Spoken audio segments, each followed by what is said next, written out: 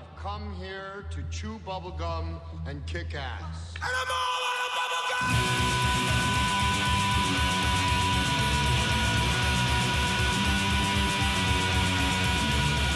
Astral Radio Z is a horror, cult, exploitation film podcast by filmmakers, critics, musicians, journalists, and fans for the film obsessed. Here is your host, Derek Carey.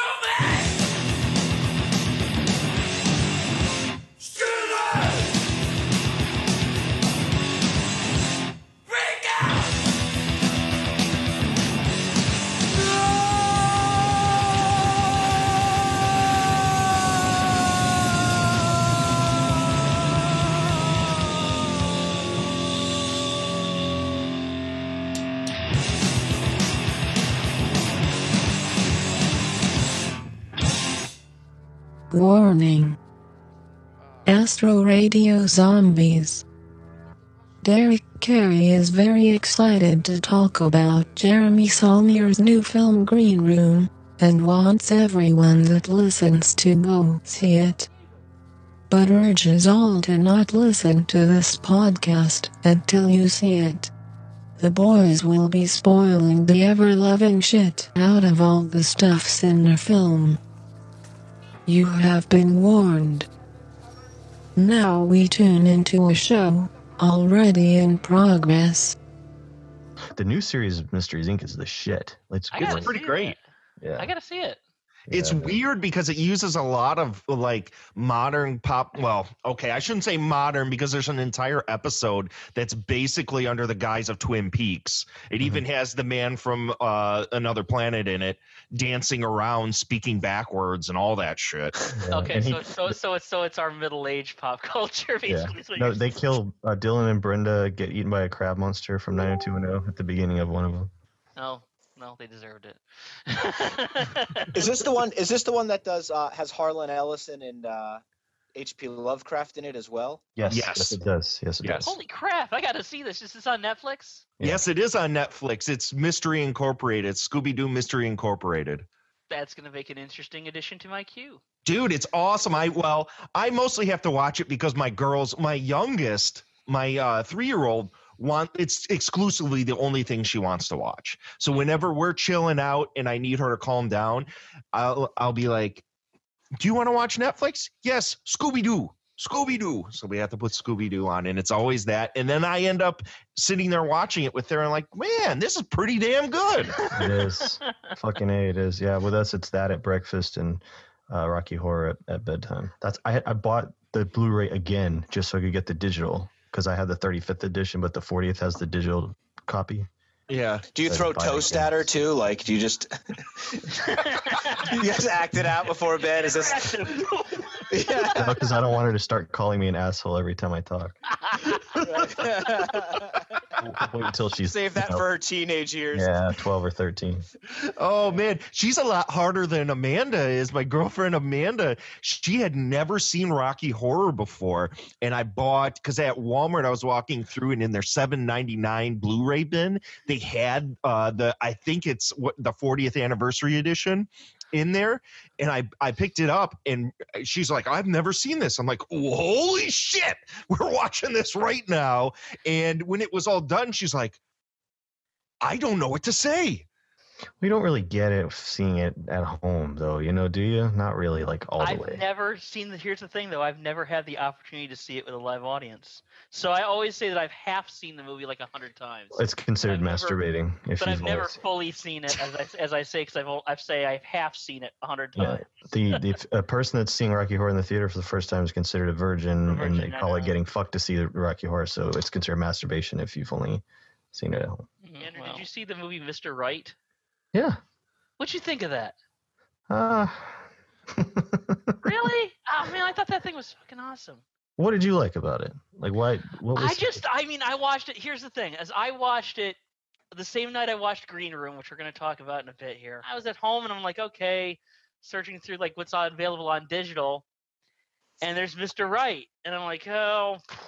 Well, okay. Well, you know, I've had explain to me what is Mr. Right. It's Max Landis wrote it, man, and the thing about it to me is, it's like I had just watched the one that he directed, and everybody he writes talks like him. You know what I mean? Like sure. I don't, and I like him, but I'm like, that's just the mark of somebody who's, you know what I mean? But that's like Joss Whedon. Joss Whedon's exactly the same way. I just thought it was I was surprised. I started laughing almost right away, and then by like the time the movie was like 30-40 minutes into it, I was like, this is like just a romantic comedy with like a hitman and stuff in it. Yeah, like Grosse that, Point Blank. You know, yeah, very much. Oh, like I love that fucking movie. It's very much like Grosse Point Blank in that he's very upfront with saying, "Oh yeah, I kill people," and she doesn't believe him, just like the Minnie Driver character in Grosse Point Blank.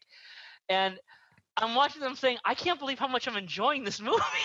See, I like Seven Psychopaths a little bit more. And Seven Psychopaths is great.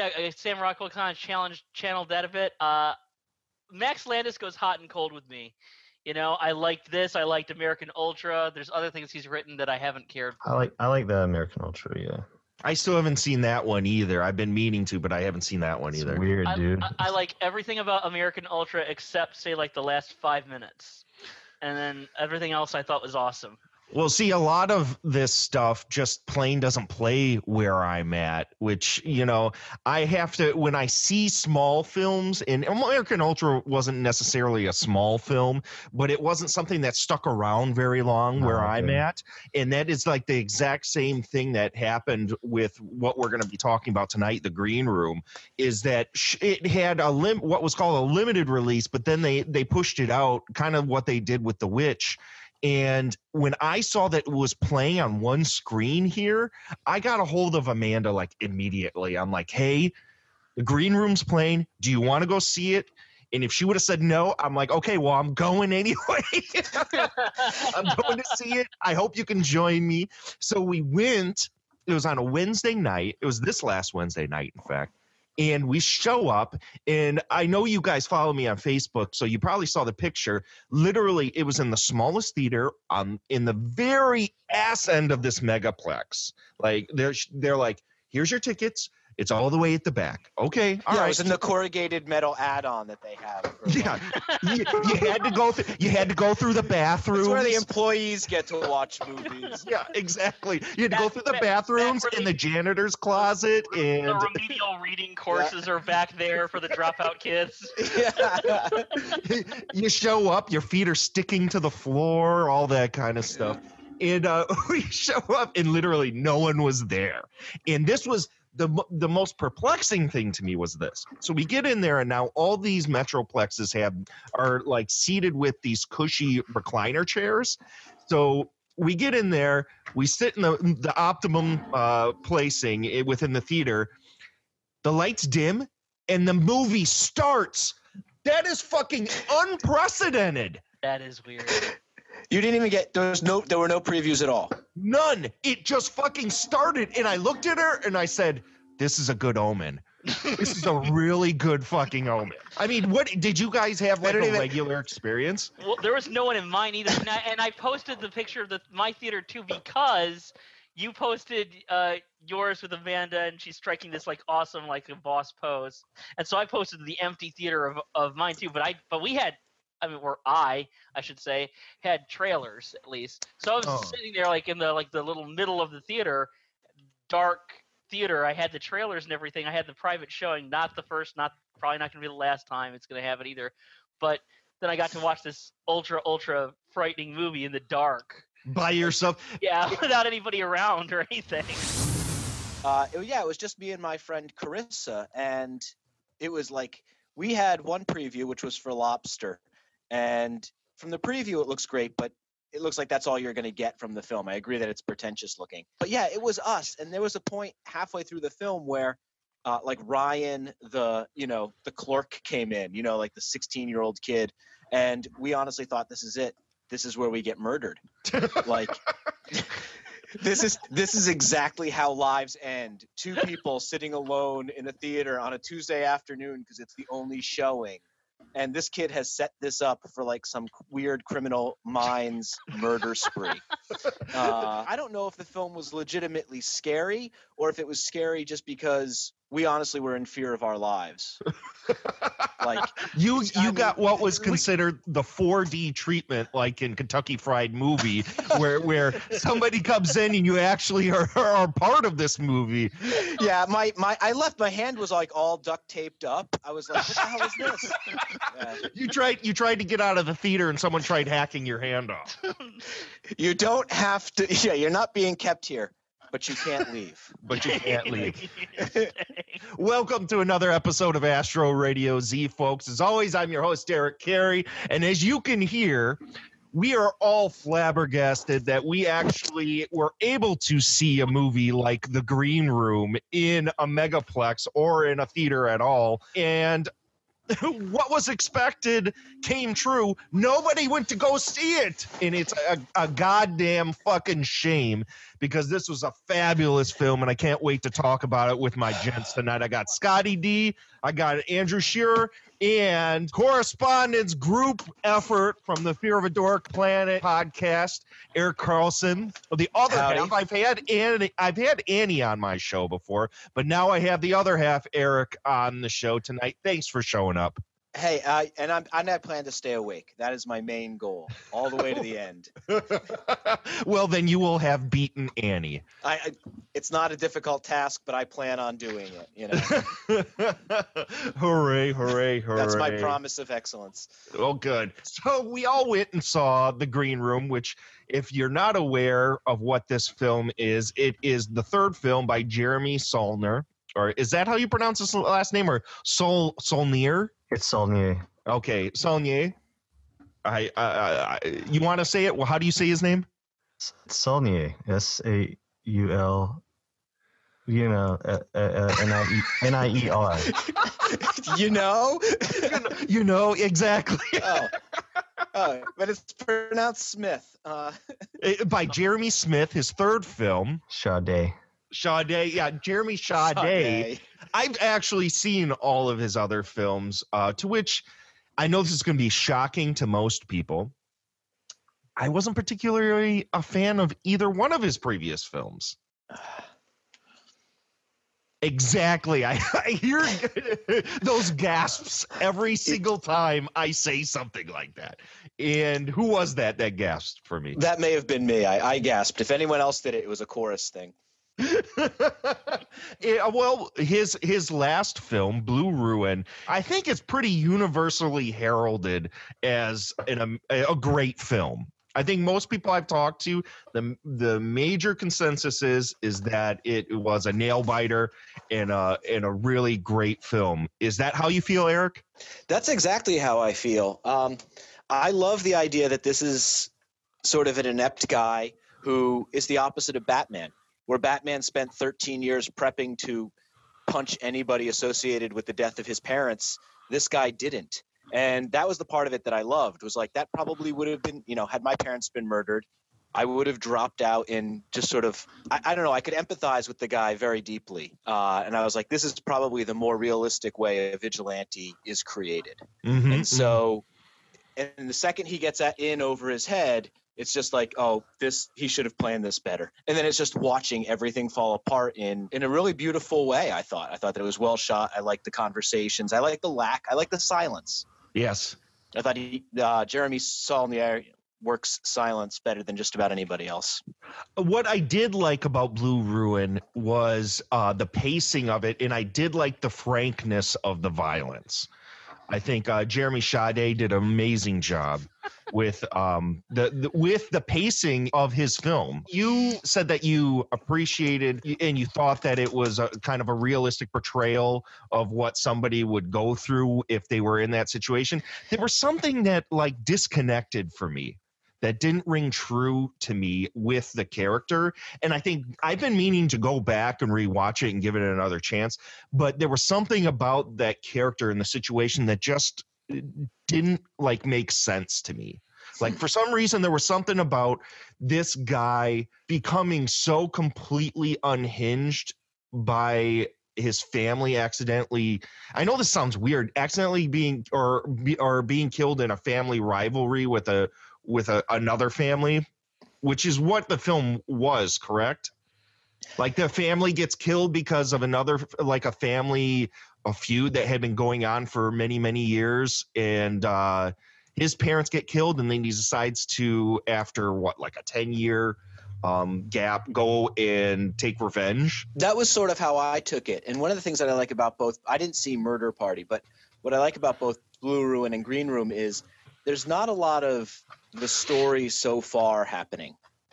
You know, you're just sort of thrown in. Like, yes. Skipping ahead to Green Room real quick. We don't know why Emily gets a knife in her head. And frankly, I don't care. The point is that here's where we meet them, and that's where the tension builds. So how this guy became unhinged, how he's been living out of his car, why he never sought to exact revenge prior to this moment. I was okay enough with the film to say, here's where we're starting it. Mm-hmm. This is the moment he's been waiting 13 or 14 years for. Sure. So I don't feel like I needed it. I could see how other people would. I think that's why, and I'm casting no shade here, but it's why people demand prequels for things. Because it's like, well, I don't sit well with this lack of pre-information. I don't know if it was the lack of pre-information or is just it felt like the motivation that was there didn't connect with me for some reason. I'm usually of the like mind with you on this. I usually like just figuring that out myself as a movie goes along, but there was something about maybe just the vibe of it just didn't gel with me. I like the frankness of the violence, and I like the somber tone, and I like the pacing. Andrew, what did you think of Blue Ruin? I liked it, but I basically saw it as Bud Cort playing Rambo. but I also, I liked how it was like kind of Coen Brothers like, and so I don't know. I was just behind him on the whole thing because he comes from shot on video horror. Yeah. Just like, a lot of us, but except a lot of them just want to keep doing more and more horror or crowdfund a big horror, and instead he crowdfunded a little bit more of an art house thriller. And I was like, holy crap, that's cool. But is he going to keep, that penchant that shot on video horror has for gore and all that? And he totally did. That was for sure. Yeah. Especially after, Murder Party, which was essentially kind of like a horror comedy. It was a lot like what he and his friends did. And a lot of us and our friends did. So, neat to see him kind of make good on that. I mean, it played the art house here in Athens, and I was like, holy crap, it was unexpectedly grown up. That's what you kind of hope some filmmakers will do instead of just copying their old stuff or resting on the laurels or whatever. So I was behind it. Thought it was pretty cool. I expected him to go on to do some Hollywood crime movie or something like that, but instead Green Room's punk rock almost horror war movie, whatever you'd call it. Yeah, I think that's what his goal was to squeeze Green Room in before he got too big or before he was getting, script reads for bigger and better things. Because he knew that once he got to a certain level, he'd never be able to make this. I kind of feel that he's forging his own path right now, and I kind of like the direction that he's going. Even though I wasn't a huge fan of Blue Ruin, I liked it was very unexpected. Like Andrew said, from Murder Party to Blue Ruin is a tremendous jump in maturity. Scott, what do you feel of Blue Ruin? I feel it's going to be great when I finally watch it. Oh, you still haven't? I'm shocked. I'm really surprised you haven't seen that one. Everybody was recommending this movie, and it's like one of the from like last year or so, and it's like a movie that I just did not get to. And of course, as soon as Green Room was done, I wanted to run home and say, "Is it still on Netflix?" No, crap. Oh, is it not on it? It's not on there anymore. No, this is my Green Room. I didn't, and I'll be honest with you. Even though I was aware of Murder Party, I didn't know that he did it until like about 10 minutes ago. So this is really my first Jeremy Saulnier film. Yeah. Well, what a hell of a film to jump into, because yeah, Cold Trial by Fire went in cold, man. Oh, well, that's a perfect way to do this. I kept hearing all the people that I respect their opinions on movies kept telling me, Derek, this is phenomenal. Andrew told me it. My bud John Pata told me it. They were all just like, man, you're going to love this film. Go check it out. I had to. Once I saw it was here, I had to go. And like I said, walked into the theater, the lights dimmed, and the movie started. And my anxiety level went through the roof for an hour and 30 minutes until that movie was done. And I couldn't talk. I could not talk. I felt like exhausted by the end of this film. Sound check in 15, you're on in 20.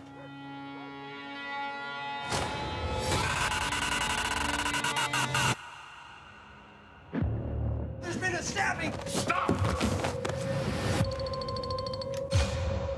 In the room. Go. Cops are on the way. We haven't done anything. Doesn't matter. We sit and we wait. And we die. Not if you sit and you wait. Where are the police? They've come and gone. Got a little complicated.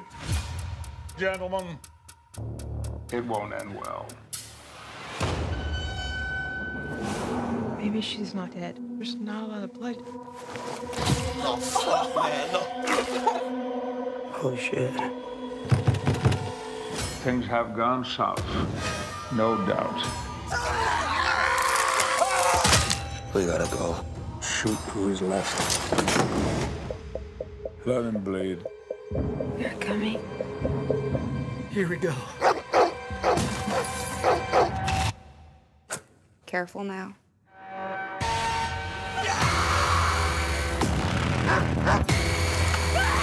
He's got 3 shots! 2 shots! 1 shot!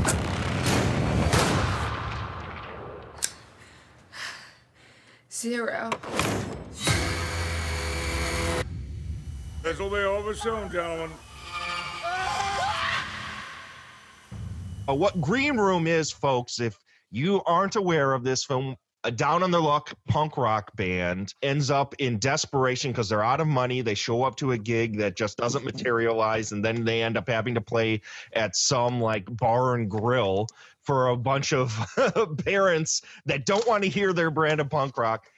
So they get this desperation gig at a skinhead bar, accidentally stumble upon a murder, and then are held hostage and have to fight for their lives for the rest of the movie. That's essentially what Green Room is. And if you had seen Blue Ruin, if you take the grittiness and the frankness of the violence and the somber tone of that film and ratchet it up to 1,000, Green Room is one of the most... I literally have never felt that kind of anxiety watching a movie in a long time. Now, Andrew, we've talked in the past on Astro Radio Z about both of us have been involved with punk rock bands. And I know, Eric, you've talked a ton on your podcast about your love and devotion to punk rock. This is a major component to Green Room. How do you feel, Andrew, how the punk music and mentality was handled within Green Room? Well, it's obvious that either he has played in hardcore bands or he knows people that played in hardcore bands and then can talk to them about, what it's like and, hear stories about it and all of that stuff. But it just it reeked of kind of a firsthand thing, because the thing is, normally when you show up at a venue, they are not that organized. Even some of the bigger ones that you play are not that well organized. So I knew something was up almost immediately because people knew exactly where to tell them to go. And it was all like rigidly timed. And I'm like, there's no way. Something else is happening here. you know. Mhm. But Mhm. I liked it. It wasn't too on the nose. It was just kind of, you know, kind of casual and very matter of fact about the way everything was going. And so I don't know, the siphoning gas, the, you know, just the kind of all of that stuff. But what he really nailed is the moment where they play Nazi punks fuck off in order to razz the skinheads, and the fact that they don't jump on the stage and murder them instantly is another clue that there was more going on there. Because if you there's just no way you do that. It was a place called 513 in Atlanta. Yeah, it was the scariest venue that I have ever played. There was a lot of skinheads there, and you know, they would stand on the side of the stage, like on the stage, and just watch you. They would just watch you. They would be right within, you know, a few feet of you. And you're thinking like, man, what are they waiting? You know what I mean? But they really are so militant like that. It's no wonder then this guy writes them as a, you know, like a basically like a military organization, you know, or a terrorist organization, because they really are. They pride themselves, and not always the Nazi ones necessarily, even just the straight edge ones. They're just very utilitarian, very conformist for a movement that is supposedly, you know, rebellion.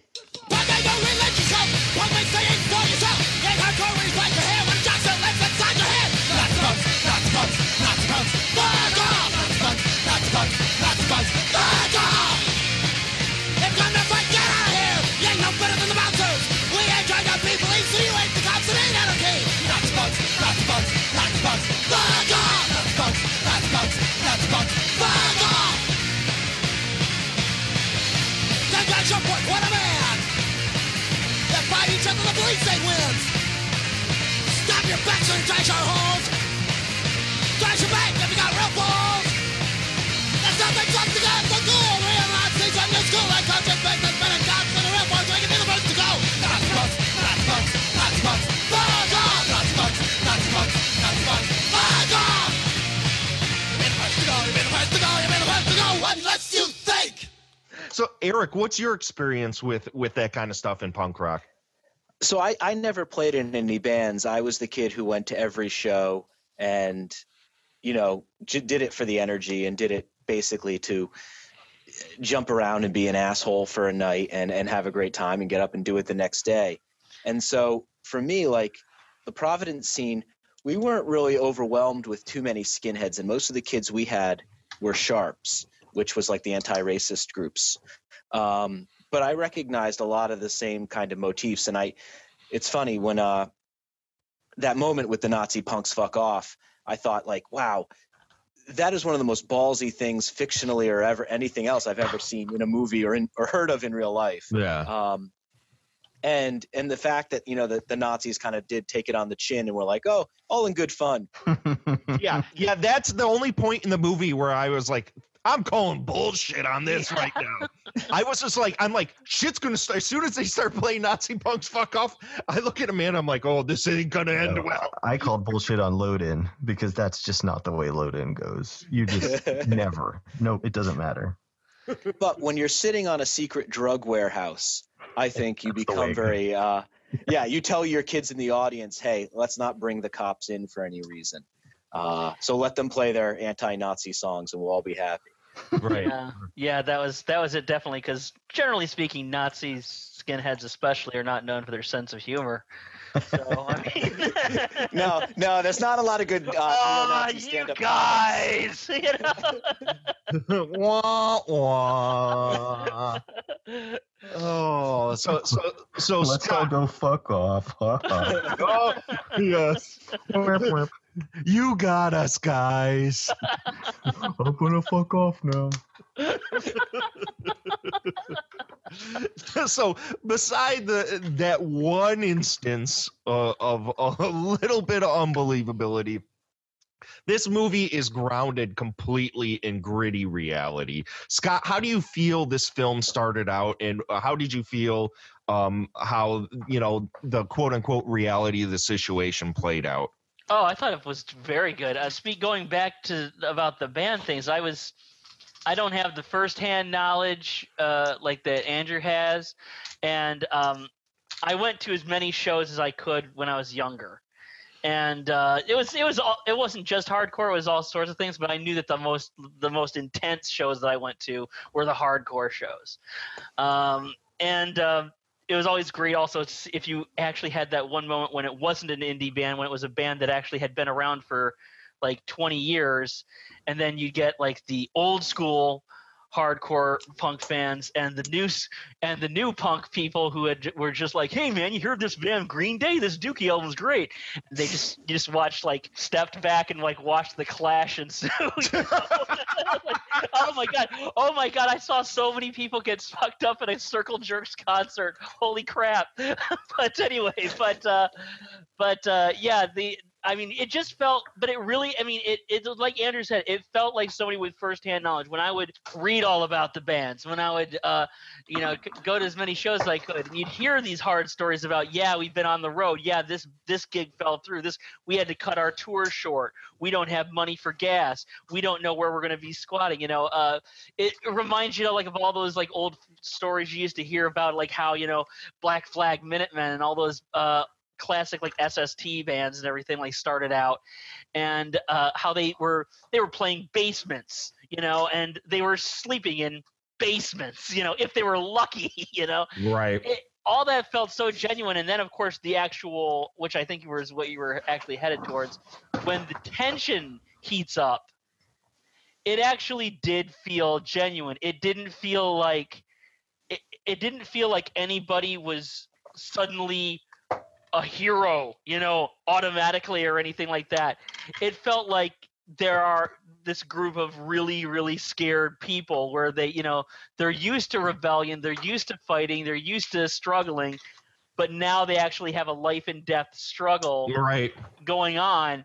And so they're trying to reason their way through it. They still have enough rebellion in them to try to reason their way out and find a way out of it, but in a sense, they are just terrified to the very marrow of their bones. I think you've touched on something that is very intrinsic to this film, is that there's this group of people that have that live in a manufactured rebellious state at all times. And I think a lot of people, and this isn't a slight to people, this is just an observation from being in punk bands and being around a scene and being involved in situations at gigs with my own bands, where I think people have taken themselves a little too seriously and don't really see the reality that they're living in this manufactured state where they feel like they're individuals, yet they're conforming to the same thing that everyone else is conforming to, and they take themselves a little too damn seriously. There's something about punkers, like old school punk, there's something about those people that I've always noticed that they're just like, they can never lighten the fuck up. They're always on fucking guard, and it's just like, dude. So the tension that was there in this film felt real to situations that I've been in, and the point of the matter that they decided they were going to go out on stage in order to fuck with these people and sing Nazi punks fuck off showed that they really didn't, even though they were in a hostile situation where they walked into a skinhead bar, they really didn't think anything was going to happen to them, because they were on stage and they live in this completely manufactured rebellious state at all times. It's in 2006. Are they really going to get killed at a gig? Is something going to really happen to them? I don't think so. And I think that comes to the crux of why once shit really goes down, they all freak out. Well, I mean, like when these bands, it's not like they don't know what a struggle is like. I mean, but by, their gypsy-like existence, like going from gig to gig and seeing if anything is going to happen, they do struggle and they do everything. But like you said, they probably have have had hairy situations, but for them, a hairy situation is probably getting like stomped by some drunks or stomped by the cops at like a show. It's not skinhead. It's not, oh my God, that poor girl has a knife in her head and now we've seen it. It's not that. It's that idea that once you are faced with more actual mortality, whether it's whether it's the death of someone you care about, or whether it's your own imminent demise, everything shifts, everything turns, and that's what I got from it. And they were trying to reason their way as best they could, but it never felt disingenuous. I mean, they weren't naive enough to say, okay, well, we'll trust these nice skinheads to just let us go. But it also wasn't a matter of, suddenly I'm going to pretend like I'm Rambo or something. Even though the one character kind of looked like he was ready to get crazy at any point. There was that one band member. But he's used. But what's he used to? Who's he used to fighting? He's used to fighting like one guy, one-on-one. Might be armed, might not. He attacks the one guy who screwed up on the gig earlier. It's not the same thing when you're actually facing like this. Militant, really people who really believe in this shit enough to say, you know what, we don't even care if you kill some of us because whatever happens, you guys aren't getting out of here alive, Right. So at this point, the band shows up at this gig. They play this gig. They're trying to unload, and what we're talking about here is one of them runs in, forgets his phone, runs into the green room, where, if you're not familiar with what a green room is in terms of a gig, it's the waiting space for bands when before they go on stage. It's a room in backstage where they sit and hang out. Well, one of the members goes back to get his phone and sees a dead body and a bunch of people standing around it, and then they basically, by the rest of the people that run this bar, they're thrown into this room and held hostage. So essentially, from this point on in the film, it becomes kind of like this Night of the Living Dead, where they're stuck in one room for the vast majority of the rest of this film. But at no point did I ever feel like it got boring in this room. Eric, how did you feel once it became a one-room film for a good percentage of the middle section of this film? How do you feel that was handled? I think that's probably, for me, the most tense part of the entire film. I think that there's a couple moments in the film where I was like, this is a point where you could just theoretically say, let us out. We kind of believe you. How far are they really going to push it? Because the violence that they're used to, as you said before, is all implied. It's never been real violence. It's always been a black eye, maybe, a couple scrapes. They're not dealing with life or death stuff. And so you could feel the pull between the band to stay in that room where it was the most dangerous and the most safe, and at the same time allow themselves to be escorted out before Darcy, the Patrick Stewart character, arrives and really starts a very different set of game being played. Andrew, what did you think of this green room that they were held up in with the one member of the bar staff that was in there holding them at gunpoint? Oh, that was good. There's the bottle horror is kind of a subgenre. I tend to like movies like that. I would consider up until a point 10 Cloverfield Lane was pretty bottle. But Night of the Living Dead, probably the best example. Evil Dead, maybe. Dog Soldiers did it. I know this sounds funny to me, but I thought Patrick Stewart was hilarious when he came in. Because of that way he played it, he's all calm. He's like, oh, everything will be okay. It's just not the way it's not the voice you thought you'd hear, and not the tone of voice. Because the first thing he asks, like, can we just stop yelling for a minute? You're like, yeah, okay. like he's trying to be the sympathetic voice, like trying to play to their sympathies. But I started to laugh, and no one was laughing. I laughed a few times in the movie, and nobody laughed.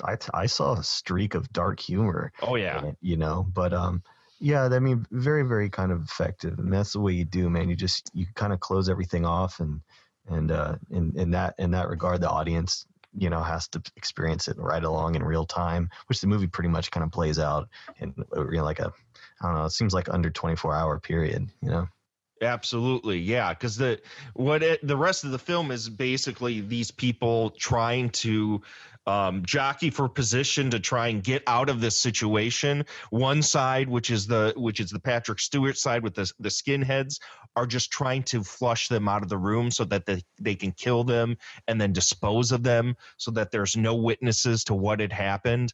And the kids are just trying to get out so they can try and run off and survive. And every time they try to open the door, something is lunging out at them. So very horror movie, like in that regard. It's like Aliens. Yeah. It really is like Aliens on a bunch of levels. From that point on, once that scene happens to the end of the movie, there was never in my mind 1 second wasted of this film. They were constantly trying to propel the plot forward. They were trying to keep you on the edge. There was never a time where I predicted what was going to happen. Yeah, well, horribly maiming the star of the movie early on puts the audience on their ass for the whole time. It was a very smart move. Yeah. It felt like that horror movie trope where nobody was safe in this film, and I loved it. I found that entirely refreshing. Eric, did you feel that at any point in this film you kind of had a beat on what was going to go down? No, not at all. And every time I kind of felt like I was in a safe place, like I was like, oh, here's how this is going to play out. Everything went sideways. I think that, when Patrick Stewart is like, things have gone sideways here, people, he's actually telling us, the audience, like, don't count on anything from here on out. And they did a couple things, and I don't know if I'm getting too far ahead, but it's one of the only films where they kill an animal and I'm kind of okay with it. Yeah. That's a weird place to be for me in a film, because I'm usually the guy who's like, oh, they killed the dog. Let them all die now. And so when that happens and I'm like, yeah, I'm like, oh my God, I'm a monster. This is what it's become. This is why we can't have good things. Eric and I, Derek, I'm sure is kind of chuckling because he knows that I feel the same way. I said, does the dog make it through this movie? Well, no. I'm like, no, I'm not watching it. So, I'm that type of person. But you're not cheering for that dog at any point. No, but there's a website, doesthedogdie.com. I know, but you can type it in to see if the dog died. It's a true that's a website. That's a true website. I've gone there. But but I mean, there is actually a part, but it's like very, very late in the movie, so I don't know if I want to spoil it or anything like that. But it really, and Andrew touched on something very similar when he wrote about Green Room, I should say, but this is not quite the same thing, is that there is a moment where you see that because the dogs in this movie are, of course, as you can extrapolate, are vicious attack killer dogs that have been probably abused and everything to be conditioned to attack people and tear apart people. And yet there's a moment towards the end of tenderness where it shows the affection that it has for this owner that was probably horribly abusive. So in a way, the dogs are just mindless drones in this Nazi skinhead game, just like everybody else. Right. In terms of drone thinking, there's the moment where the two twin skinheads are stabbing each other for $600 cash. Right. That's the stuff in that film that's the real horror. That's the visceral stuff. Is you get this momentary scene where one kid's just stabbing what I assume is his brother. They look exactly alike.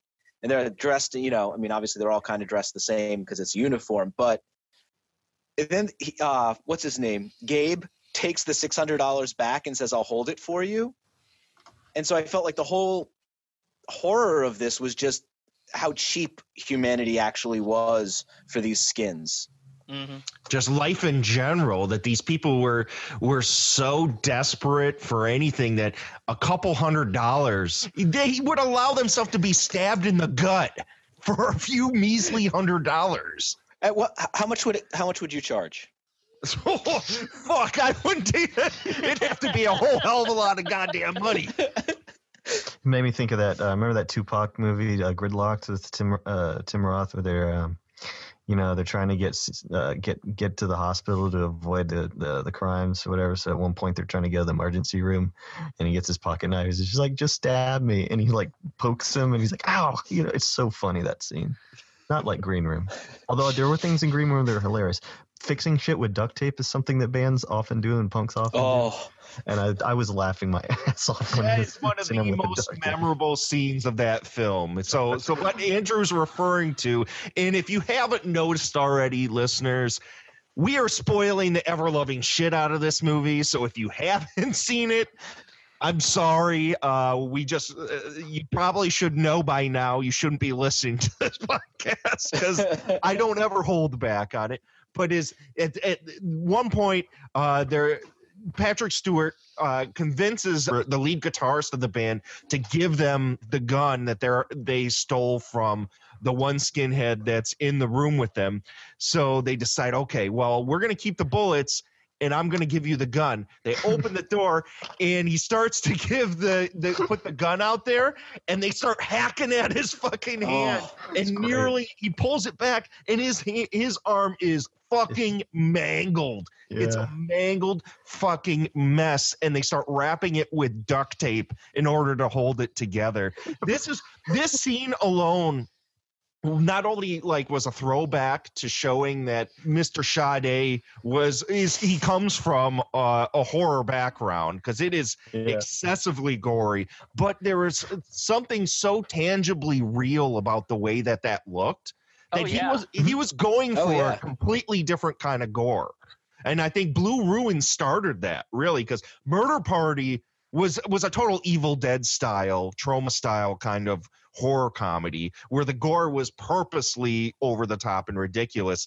But Blue Ruin was much more reality based and very frank about how people got shot and how the gore was depicted. And this film, even more so, I thought, tried to be as reality based as possible. There's one scene where, like I said, I'm spoiling the fuck out of this movie, but this is an example where Patrick Stewart gets shot in the head and barely any blood comes out until he hits the ground and a little spurt starts coming out of his head. I'm like, the gore was handled so well in this fucking movie. It's hard to love the nasty shit that's in this movie. Well, why not, dude? Handled so well. I laughed when there was one part where he's been taped up for a while, and then he falls through some floor and he lands right on the arm. Yes. I don't know. I don't think I'm sick. I think that wasn't intentionally funny. A lot of it was darkly funny, but mostly Stewart's, his performance. Probably the sickest thing which I could see. I mean, it made me just yell like F-bombs in the theater, in the empty theater. So was the when they're actually the guys like trying to choke the person out. I was like, Amber. Is he out? And Imogen Poots there just slices him up from the belly. And that, I think you could argue, was supposed to be a little funny. You're like, yep, he's out. But that's my favorite character. But still, I was like, holy Jesus! I mean, I couldn't believe that this film went into some places it did. What got me about the gore was that the gore, and we've seen. We're horror fans from way back, so we know that there's so many different ways to show gore. Humorously, over the top. If you're trying to just be shocking and stuff. I don't think it was doing it to out of really exploitively. I think it was trying to be as realistic as possible in showing how vicious this was, but it was just a really vicious situation. So when the arm was hacked, I mean, they didn't dwell on it except to create tension, and it worked. When the guy was sliced, they didn't dwell on it except to create tension. When the dogs attacked, they only to create tension, and it was bloody. And there was senseless violence that would erupt out of nowhere. And it was always effective how he handled the gore. It was always effective how he handled the violence. It was never kind of like an Alexandre Aja thing where he was like, ooh, look what we can do now with our effects budget. It was, does this really ratchet up the tension in this movie? And if it did, he went there and he did it very well. Well, he didn't glorify it. That's the thing about it, is they didn't hang on it. It was very matter of fact. Now, Eric, through listening to your podcast, I kind of take from it that you're not the biggest fan of horror. Would that be accurate to say? Oh yeah, I'm not even going to pretend to be like, no, I like a little horror. I am not a horror fan at all. So what did you think of the violence that was within this film? I thought it was natural. I loved how most of it was off camera, or especially like with the dog attacks, and I don't know if it was just my screen, but it was unbelievably dark. So I felt like there was a respect paid to the aftermath of violence. Yeah. And so we kind of had to sit through the horror of the violence, but the aftermath, the bleeding out, the gurgling, was kind of left off screen. And that was really unsettling to me, but I don't have a problem with it. My problem with horror is that a lot of times, and it was said before, it revels in its own gratuity, and I don't enjoy that. The character of Amber, or Imogen Poots' character, I absolutely fell in love with. I knew a girl like her, not the violence way, but like in high school. My car got egged one time, and her solution was to get me a gun, which she actually handed to me. And she was a skin girl and stuff like that. And so I saw her on screen. I was kind of like, oh, the fact that she goes from, I can't believe my friend has a knife in her head, to gut everybody, let God sort them out, was not an unreal transition for me. That was the interesting part of how quickly she switched, and how, where, Pat, Anton Yelchin's character is like, okay, I got to visualize this as a game now in order to get through it. She just goes into force of nature mode and just lays everything flat in front of her. She had a very complex and interesting character, because it wasn't until probably like the halfway to 3/4 point where I finally got a beat on what she was after and what she was going for. Because for a while there, she's almost played as, is she going to turn on them? Right. Because definitely. you don't know what her allegiance is to these people, even though they killed her friend. She was part of this organization, and she obviously was familiar with all of these people. But then, at the 3/4 point or the halfway point, she just wants to destroy everything. And I think everybody knows that one person that seems like kind of a meek person, but once they say one thing, you're like, oh no, that person's fucking crazy. I don't want to cross this person whatsoever. And it's usually the smallest female that you know. Yeah. The toughest people I've known. The thing I got about this character, because at one point, the Anton Yelchin character even asks, how can you buy into this crap? Basically, it comes from, long story short, it comes from a long series of abuse. She's a survivor. And so I've known in my life a number of survivors, and they usually were these small, frail women that you would not expect much of. But but they had long since given up any notion of taking any crap from anybody ever again. And if you ever crossed that line, she could lay out somebody that was 300 pounds, because she would know exactly the weakest parts to hit, because she was a survivor. She had to survive for so long. That's the kind of person I felt like this person was, which was like those people that I've known in my life, is that she went with where she knew she could survive, and this is a place where she knew that people would have her back, and she knew that she learned how to fight, and she learned how to survive. I thought that was a fascinating character, so much more interesting than just have her be another one of them. Right. Or somebody who is one of them and has a change of heart or something. It was so much more interesting and so much more realistic and relevant to what I've seen in my admittedly rather sheltered life, than to go in a place where, say, maybe a less inspired movie would have. Yeah. Well, this movie for the most part is a sausage party, but the two female characters in this film are actually really strong characters, and they're both in their own ways kind of badass. Alia Shawkat, which everyone will know is maybe from Arrested Development. I liked her character as well. She's been in a lot of stuff lately. She was also Andrew. She was also in Pee-wee's Big Holiday. Yeah, that's right. God, she was part of that girl gang. Holy shit. We better not get on to Pee-wee, dude. Not right now. I'm having a hard enough time not telling a bunch of fucked up punk rock stories. Don't even start on Pee-wee Herman. I'll tell y'all some of those stories after we cut off if you don't mind. God, that girl gang of Pee-wee. Son of a bitch. Make a spin-off movie, Pee-wee. Come on, be cool. Yeah. You know what? Make the Pee-wee Herman version of Faster Pussycat Kill with those characters. Jesus, man, that would be so cool. And imagine Tourist Satanic. I don't beat monkeys. I just train them. I don't beat clocks, just people. Okay, before we go down the rabbit hole, folks, let's focus power.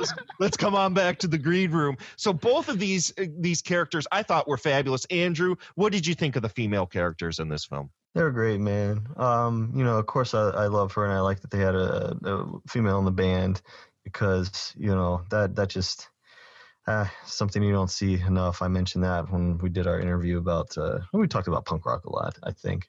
But man, yeah, that Amber character, she's my favorite. I like that unpredictable psycho that's, kind of could go either way, like we said, but mostly just like, it's just that it always was surprising me where she'd do something really violent. You're just like, damn, that's great. I like that he didn't let a guy do that. It's it's highly unusual, and therefore just he throws you off even more. Just part of the charm of Green Room is that they give that to her. Yeah, I think that's part of the charm in general of the film is that it wants to subvert your expectations at all times. Now, we've talked about the situation, we talked about the violence. Let's talk about the fucking great music that's in this movie. Eric, I know you've been kind of going on and you've actually put together a kind of a theoretical soundtrack to this film. Do you feel they captured the spirit in tone of what these people's soundtracks, like their internal soundtracks, would be for this punk rock situation? I'll say flat out the most impressive use of the soundtrack was when they put on the Fear album. Just you get for the a first second. note, and then it lifts off at the end, and I thought, that's punk. That's the entire soundtrack right there. They could play people humming. I don't give a shit for the rest of the film. That was the intensity, I think, and that was the reality of it, because it was that fast. It was that visceral. Listening to an album was that important, and listening for speed and listening for aggression and tone was everything. And so I kind of love the fact that they didn't gloat in making a Repo Man soundtrack, or it wasn't SLC Punk where they shaped a movie around the songs. Right. The songs were meant to just be sort of background noise. Like if you're invested this far, punk rock, we're okay. That hit, that needle drop where you hear the beginning of that and it cuts. It was just like, whoa, you don't see stuff like that in films very much. And I agree that the way that the sound was used within the film, where there was a constant soundtrack playing in the background of this bar of all this super intense music. I mean, at one point there's Slayer's War Ensemble playing in the background.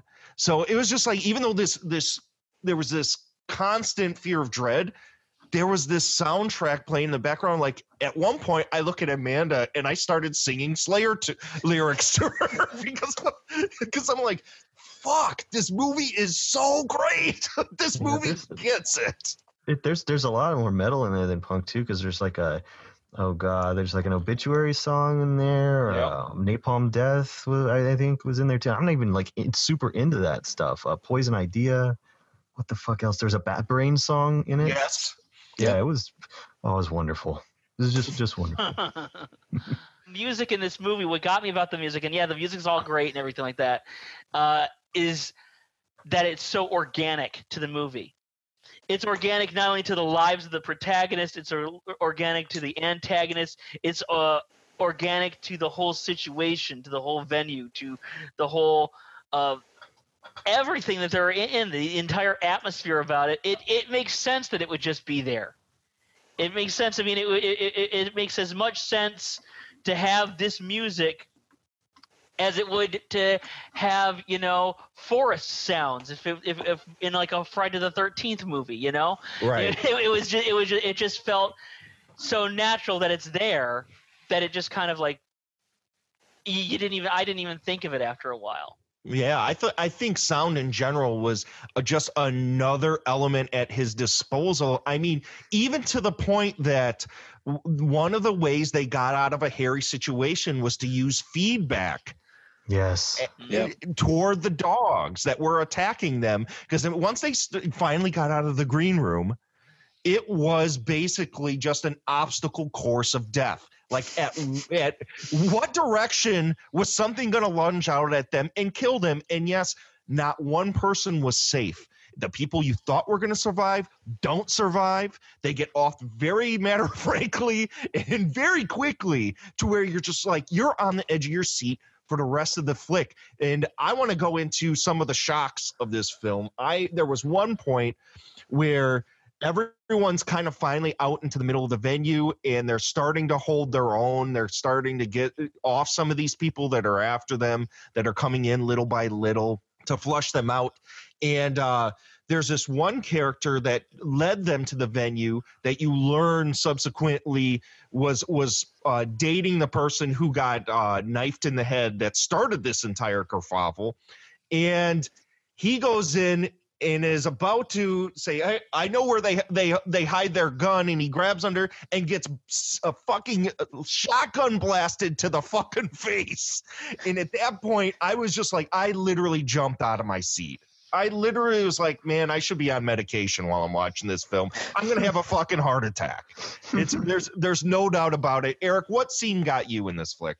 I think it was the scene when they were in the basement where all the heroin was, and they had the one Nazi kid trapped between Amber kept dropping basically corpses on him to get him to waste his ammo, and the Anton Yelchin character was waiting to stab him with the machete.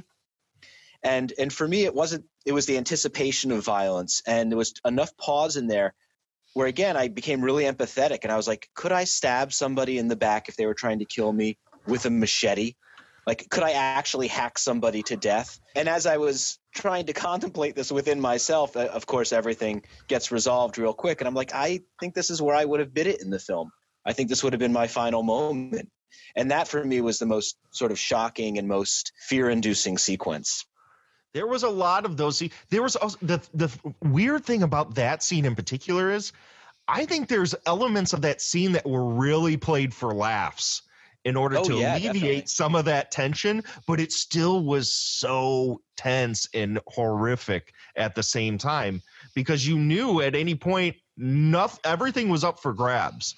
So it was just like that scene was a superb scene. I totally get where you're coming from. Andrew, what was the scene that got you in this flick? I think it was when Amber chops that guy, with the cuts open his stomach or whatever, just because you're already in a violent moment and then it becomes even more violent. So it was almost just like a true shock, like somebody must have been like, it's upsetting to see this guy who, well, you don't know if he's killing him or not. He kind of doesn't know.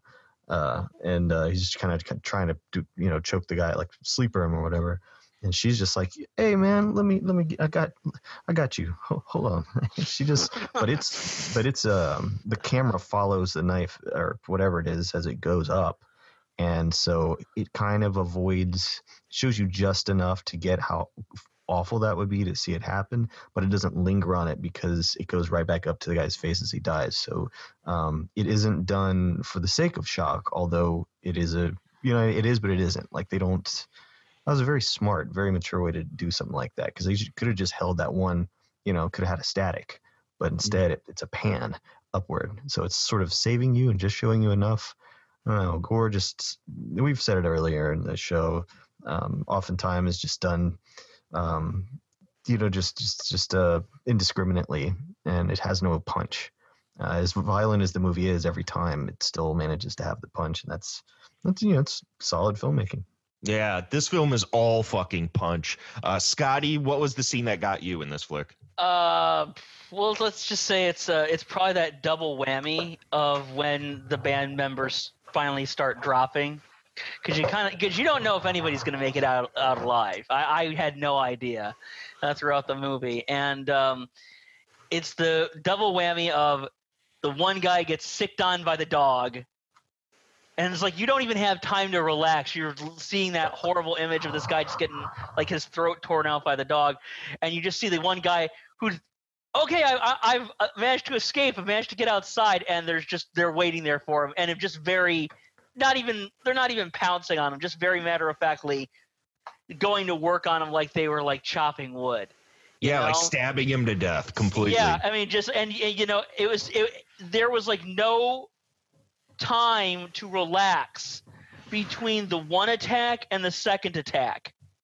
It was really a double whammy. It was that, and then maybe 30 seconds later the other. At least it's what it felt like to me. It was when you just went, oh crap, things are like. I mean, it's kind of like that thing where when they stumble on the murder and you just realize shit's gotten real, and then it just gets more and more and more real as things go on. It just gets more extreme, but it never gets extreme to the point where you don't buy it, you know? So, and it was that double whammy that really let me know all bets are off.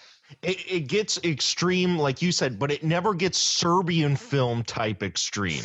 No, you know what I mean? I actually don't even, and I'm like one of the few people out there, I think, of people who admit to be horror fans who didn't even like Serbian film, because I felt that while it started out good, when it had that halfway point of showing you the great shocking thing of what they were going to be doing with the films, I couldn't buy anything that happened after that in the movie, because I said, like, now they're just doing it because it's shocking, because it's the most nihilistic thing they can think of. And it's just them showing off and jerking us off here. I never got that feeling from Green Room at all. Never. I agree with you completely. So everybody, eventually, of course, somebody makes it out. And without, dissecting every little bit of this film, we get to the climax where Imogen and Anton, they make it out and dispatch everybody. You kind of expect something to resolve itself by the end of the film. I didn't think this was going to have a downer ending the way Blue Ruin did. I kind of figured they were going to have to alleviate some of this at some point. There was a running gag through the whole film where when they were trying to relieve tension within the band with each other to, kind of ground each other, would sit and talk about their island albums. Like what would be the album you would take to a desert island with you if you could only listen to it for the rest of their lives? So at the end of the film, Anton, who had been very kind of skittish about admitting what it was, or he acted like he didn't know, like it was this huge decision, like his entire life like hinged on what this pick would be. He finally, after making it out alive and sitting there after people were trying to kill him all night long, he's become this murderer. Half of his arm is kind of hanging off and all that stuff. He looks at Imogen after they just killed everyone at this ranch. He goes, "Yeah, I finally figured out what my Desert Island album is. You want to hear it?" And she goes, "Tell it to someone who fucking cares." End of the film. I thought that was such a brilliant fucking way to end this movie. It was just like there was not one bit of this movie I didn't fucking love. Now, was this ending satisfying to everybody? Yeah, that was great because, I mean, it's a MacGuffin anyway. Who gives a shit, really? Oh, absolutely, yeah. It's kind of like what we're all thinking, but out of any character in that movie, that's going to be the one who really doesn't care. Okay, we're through this now. I don't need to pretend like I actually care about your pep talk stories like she does at one point. And she's like, "No, we're through it. I'm exhausted. I don't care." And it's perfect, and it cuts to black. That's about as perfectly as you could end it, I think. Yeah. Just as abruptly as it started, it ends. And it ends on a laugh, which I thought was a perfect way to relieve the tension walking out of there. So let's go ahead and wrap this up. Let's go down the line. Let's give our thumbs up, thumbs down, and give our final thoughts on The Green Room. Andrew? Big thumbs up, man. I'm a fan of the way this guy's making his movies because you know, rather than follow the thriller template of, you know, moving quickly or having the pace go kind of quickly, or even being like a procedural, he's almost just like he's giving you every moment. And instead of telling giant stories or complex stories, he is centering on some individuals. And that just gives them they're thrilling in the way that thrillers aren't usually. And it's kind of the way that a lot of modern horror, some of the best, is doing it too. And a lot of people don't really know how to take that because they're like used to a certain pace, you know, and they don't feel slow or anything, but they just they concentrate on some of the little things that maybe when another movie might cut away or move on, he stays. And I think that's just it's a really refreshing, really smart way of making movies. And my hope is that now that he's done these indies, that when he does start taking on the bigger projects and stuff, that if he doesn't manage to do that or find, you know, material that'll let him do that, he'll come back to it every now and then and tell stories like this. Cause I really, I like the way he does it. Yeah, I like the way he does it. And I think one thing we didn't talk about that is so integral to this film is that every character within this film, even the periphery one-line characters, feel real. None of them feel stock. They all feel firmly real and fleshed out. And within a film like this, which is a breakneck kind of bottle horror, like you labeled it earlier, type film, it's refreshing because most of the times in these kind of films, you get a lot of stereotypes and you don't get characters that feel like real people. And I think that's one of the big, huge strengths of what he's doing right now is that he's creating films with people that you can identify with and that you recognize in your own real life. And that's what's making the horror even more visceral, is that these characters are relatable. So, Eric, thumbs up, thumbs down, and what are your final thoughts on Green Room? I own 15 Blu-rays. I've already pre-ordered this one. This will be the 16th movie I actually own. That is my biggest thumbs up that I could give it. The actual concept of wanting to have it tangible in my hand. I cannot wait for this film to hit DVD, Blu-ray, and because I want there to be like director's commentary. I felt exactly the same thing. I felt the characters were real. There were no stock characters. These are people who are fleshed out. I know some of them. I want to see more of it. I want to see it again and kind of process it differently. But this was one of the most perfect films I think I've ever seen. Yeah, I walked out of that theater just thinking, holy shit, I just watched something really amazing, which isn't something that happens very often. I mean, it's happened twice for me this year. It's happened twice, and that's unprecedented walking out of a megaplex. This movie and The Witch for me were virtually perfect movies. I thought you were going to say Zootopia, dude. That was what happened for me. Oh, I haven't seen Zootopia. I'm not kidding either. It's neck and neck for my favorite of the year so far. Wow. Astro Radio Z listeners. Oh, interesting. Scotty D. Yeah, it was all right. No, seriously. No, of course. I mean, come on. You've heard us talk about this for like an hour and a half now. It's a great movie. It's really good.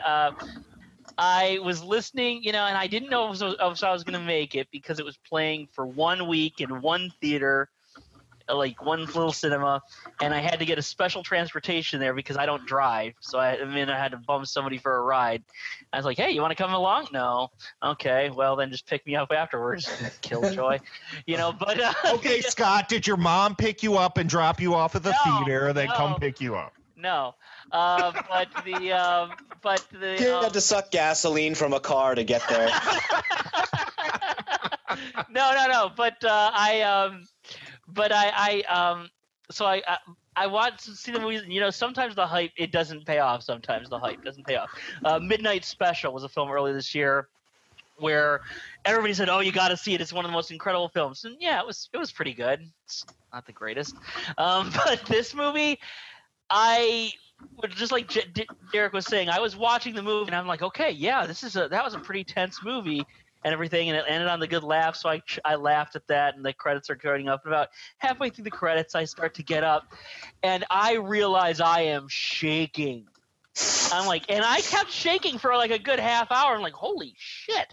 I mean, I knew I was safe and everything like that, of course. But I mean, it was so tense that it took me a while to come down. I think Derek was mentioning this before, and I would totally agree with it. That once I did come down, I was so tired afterwards. Like, I was shaking for a half hour, and then I was absolutely exhausted because this movie really feels like it puts you through it, and that's what you want in a movie like this. I was asking people too, from like, because I heard the hype, like, okay, am I going to need to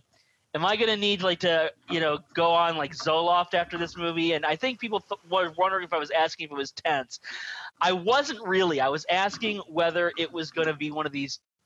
What I really hate in movies, and I touched on it earlier, is cheap nihilism. Yeah.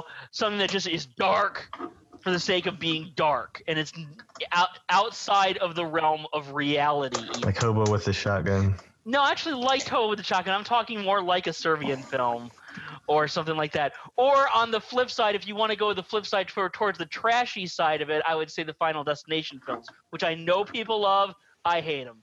I personally think when I think of cheap nihilism, I think of a lot of the underground horror now goes for cheap nihilism because it's easy to be dark and torturous and not really have much of a story behind it, just for grittiness and darkness and gratuitousness for the sake of it.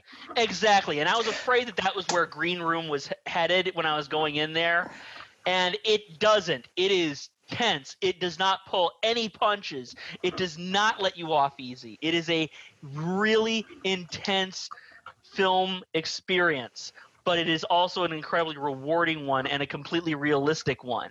So yeah, I mean, high marks for me. I thought it was a great movie. I don't think this was a nihilistic film. I think right from the start, it had a huge sense of hope, and like you found yourself really hopeful, and every time they came up with a new plan, you were like, please, dear God, I don't care that it's 45 minutes into this movie. Let them get the fuck out of here. Yeah. And I was saying that I wasn't sure if it would. Wanting them to succeed. I wasn't sure if it would, just because I've seen so many movies lately go the exact opposite direction. Like, I mean, I was half expecting like to see Anton Yelchin and Imogen Poots like by the side of the road, and all of a sudden they get like hit by a bus or something, and then it cuts to black or something, because I've seen that kind of mentality in so many movies, and the fact that it didn't go there. But also, it's not that it didn't go there because it was treating you with kid gloves. That meant a lot to me as well. It's a really good movie. It's a really great movie. I think that you guys just hit something that's super important about this. Is that this was written with a goal in mind, and it wasn't cheap thrills. It was such a solidly written and put together piece. And there was, even though it was tense, it used the humor that was within it in very smart ways to where it didn't pull you out of the film. And I think by the end of it, that ending is why it works so well, is because you have literally fucking been through the ringer, and it gives you just a moment of levity. Not too much, just that perfect amount, just like that needle drop at the beginning of the movie with that Fear record. Mm-hmm. I also am going to give this thumbs up in the highest recommendation that I possibly can. I walked away from this film feeling I had seen something special. And that's not hyperbole. That is me being as genuine as I possibly can. There's very few times that I've ever been to a theater and felt the physical reaction that this film gave me. Amanda wanted to sit. As soon as we got to the car, Amanda couldn't stop talking. She was just like so anxious to talk to me about this movie, and I was shell-shocked. I could not talk. I'm like, Amanda, I'm exhausted. I've had a long day. Let's just go home. And I don't know. She's like, well, what did you think of it? I'm like, I think I'm tired. And it was more because it just like it took a lot out of me. But I loved every single second of it because I've always said on this show, I like movies that make me feel, and I like energy. I like movies that have energy. This movie seethes energy. It's just like in every pore of it. So if you're a fan of thrillers, and especially if you're a horror fan, I think through and through, this is a horror film. There's absolutely, I mean, it is that bottle horror where you're locked in a room and people have to try and escape. It is Night of the Living Dead. It's Night of the Living Dead, but with punk rock and skinhead. Nazi of the Living Dead? Nazi of the Living Dead. Only no fucking zombies. Thank Christ. Or whatever deity you do or do not worship. So highest recommendation as soon as you get the chance, because unfortunately, of course, the film's not in theaters anymore. It's gone because they don't give good movies 4 screens. They give Marvel movies 4 screens in each megaplex. So you probably already missed it, but I'm sure it'll be out on Netflix and it'll be out on Blu-ray soon enough. It's coming out on Blu-ray in July. Awesome. That is such good news. Fuck, I'm going to buy it first day. So I mean, that's really soon, too. I mean, that's really soon. It's really soon. I checked it on Amazon while we were talking, and I think it said something like July 12th or something like that. So awesome. 24th, I think, yeah. Oh, there you go. See, he's the guy who pre-ordered it. So yes. He's on top of this shit. So please, Astro Radio Zombies, go pick this movie up. Check it out. You're all gonna love this fucking movie. If you weren't one of the 2 people in your megaplex going to see this, please go check this out. So of course, here's the section of the show where we shamelessly shill the fuck out of ourselves for the betterment of our listeners so they can find us all on the interwebs. Eric, why don't you tell the people where they can find you on the internet and shill your various podcasts, please? Sure. Well, I guess I'll just say I did a unofficial soundtrack for Green Room, and it's available on iTunes at Fear of a Dork Planet, which I co-host with the incredibly sleepy Annie. I'm zoning out the second this turns off, by the way. I'm done. I'm doing this from my bed. And then I do another show called The Novel Sound. Which is awesome, by the way. Everybody go check that stuff out for sure. Thanks for coming on. I really appreciate you coming on this one. Oh, I appreciate you having me. Thanks. Mr. Andrew Shearer, show the fuck out of yourself. There it went. This is the poopy section, the brown section of Astro Radio Z. Son of a bitch, man. What do I got? I got some movies on Amazon on demand that you can rent. Pajama Nightmare, Mondo Gonzo, Fake Blood, The Underground Cinema with an S, and the new one, Late Night Cable. And if you're into physical media, www.gonzorific.com. You can buy DVDs of other stuff, including Dr. Humpenstein's Erotic Castle and some other erotic named things that Derek really likes. Couches, people, couches. Yeah. All right. So let's see. What else? If you want just free things, YouTube has a Gonzorific channel, and you can watch a lot of short films and some old stuff, and a lot of boobs and what have you. Satan, spiders, vomit. All the things that are necessary in life, right? Yeah, punk rock. Awesome. Scotty D. I have to update it again, but you can catch me at movieocrity.com. Also, that's where I've got like all my written reviews, the podcasts that I'm on, stuff like that. You can also catch my web series Movieocrity at vimeo.com/channels/Movieocrity. Well, thanks everybody for listening. And if you didn't like this show or you don't like good movies, go tell somebody who fucking cares.